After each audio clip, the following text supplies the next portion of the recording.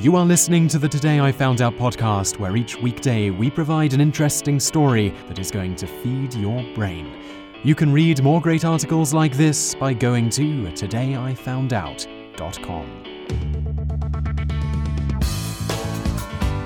Hello, you are listening to the Daily Knowledge podcast from todayifoundout.com, and in today's episode you're going to learn about the time that heroin was marketed as a cough medicine. And in the bonus facts today, you're going to learn a bit more about heroin and its history, as well as the pharmaceutical companies which were responsible for manufacturing it. While opium itself has been commonly used since at least 3400 BC, heroin is a relatively new invention derived from opium. Heroin, more technically known as diacetylmorphine, was first synthesized in 1874 by chemist Charles Romilly Alder Wright, working at St Mary's Hospital Medical School in London, England. Specifically, he created it after boiling acetic anhydride with anhydrous morphine alkaloid for a few hours, which resulted in what we now commonly call heroin. After running a few experiments with it on animals, though, he abandoned his work on the drug. 23 years later, a man named Felix Hoffmann, working at Bayer in Germany, managed to independently synthesize heroin when he was trying to produce codeine. This new derivative of opium was found to be significantly more potent than morphine, so Henrik Dresser, head of the pharmacology laboratory at Bayer, decided they should move forward with it, rather than another drug they had recently created, aspirin. It should be noted that Dresser was apparently well aware of Wright having synthesized heroin 23 years before, but despite this, he claimed heroin was an original Bayer product, and by early 1898, they began the animal testing phase of the product, testing it primarily on rabbits and frogs. They next moved to testing it on people, primarily workers at Bayer, including Henrik Dresser himself. After successful trials, heroin was presented to the Congress of German Naturalists and Physicians as more or less a miracle drug that was, as they claimed, 10 times more effective than codeine as a cough medicine and even worked better than morphine as a painkiller. He also stated that it had almost no toxic effects, including being completely non-addictive. Dresser particularly pushed heroin as the drug of choice for treating asthma, bronchitis, tuberculosis, and phthisis. If it seems odd to you that he should push heroin as a cough medicine over its pain-killing effects, it should be noted that at the time tuberculosis and pneumonia were among the world's leading causes of death, and one of the leading methods used to treat this was codeine, which is fairly addictive given regular use. Because heroin worked well as a sedative and respiration depressor, it did indeed work extremely well as a type of cough medicine and allowed people affected by debilitating coughs to finally be able to get some proper rest, free from coughing fits.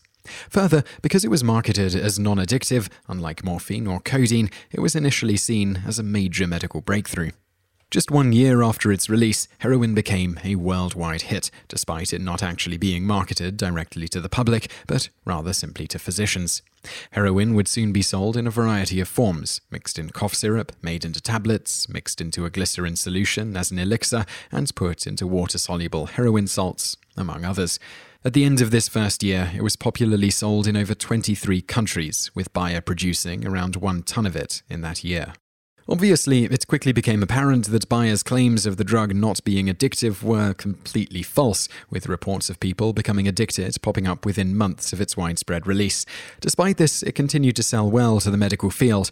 Finally, in 1913, after the number of heroin addicts began to skyrocket and it became likely that it would shortly be banned in many countries, Bayer decided to stop producing the drug. And now for today's bonus facts.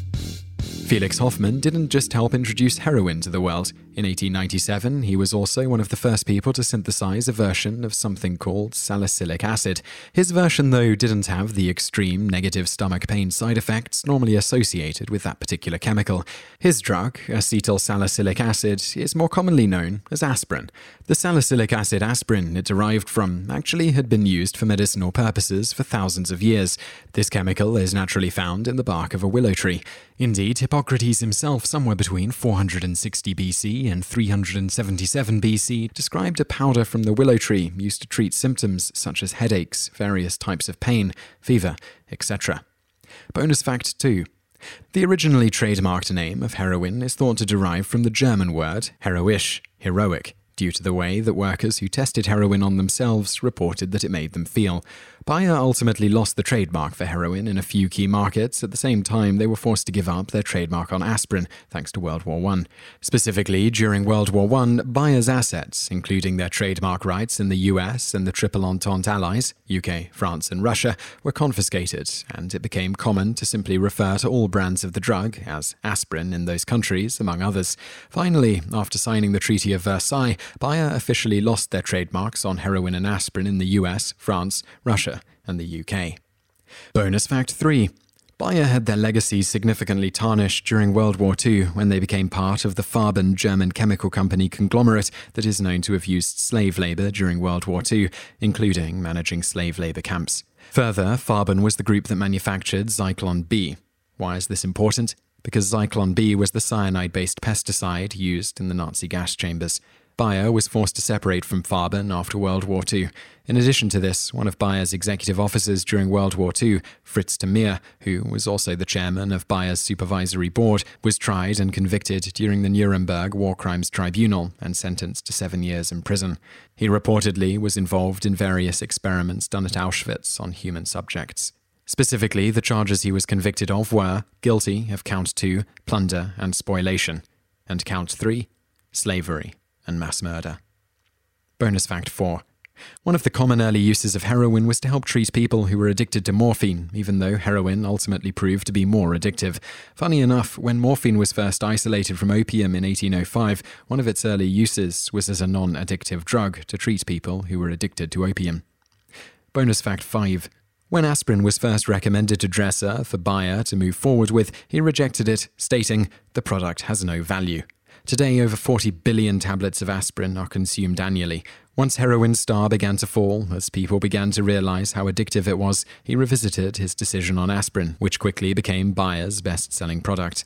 After Heinrich Dresser left Bayer, he once again is thought to have picked heroin over aspirin, this time to his doom when he eventually died of a stroke.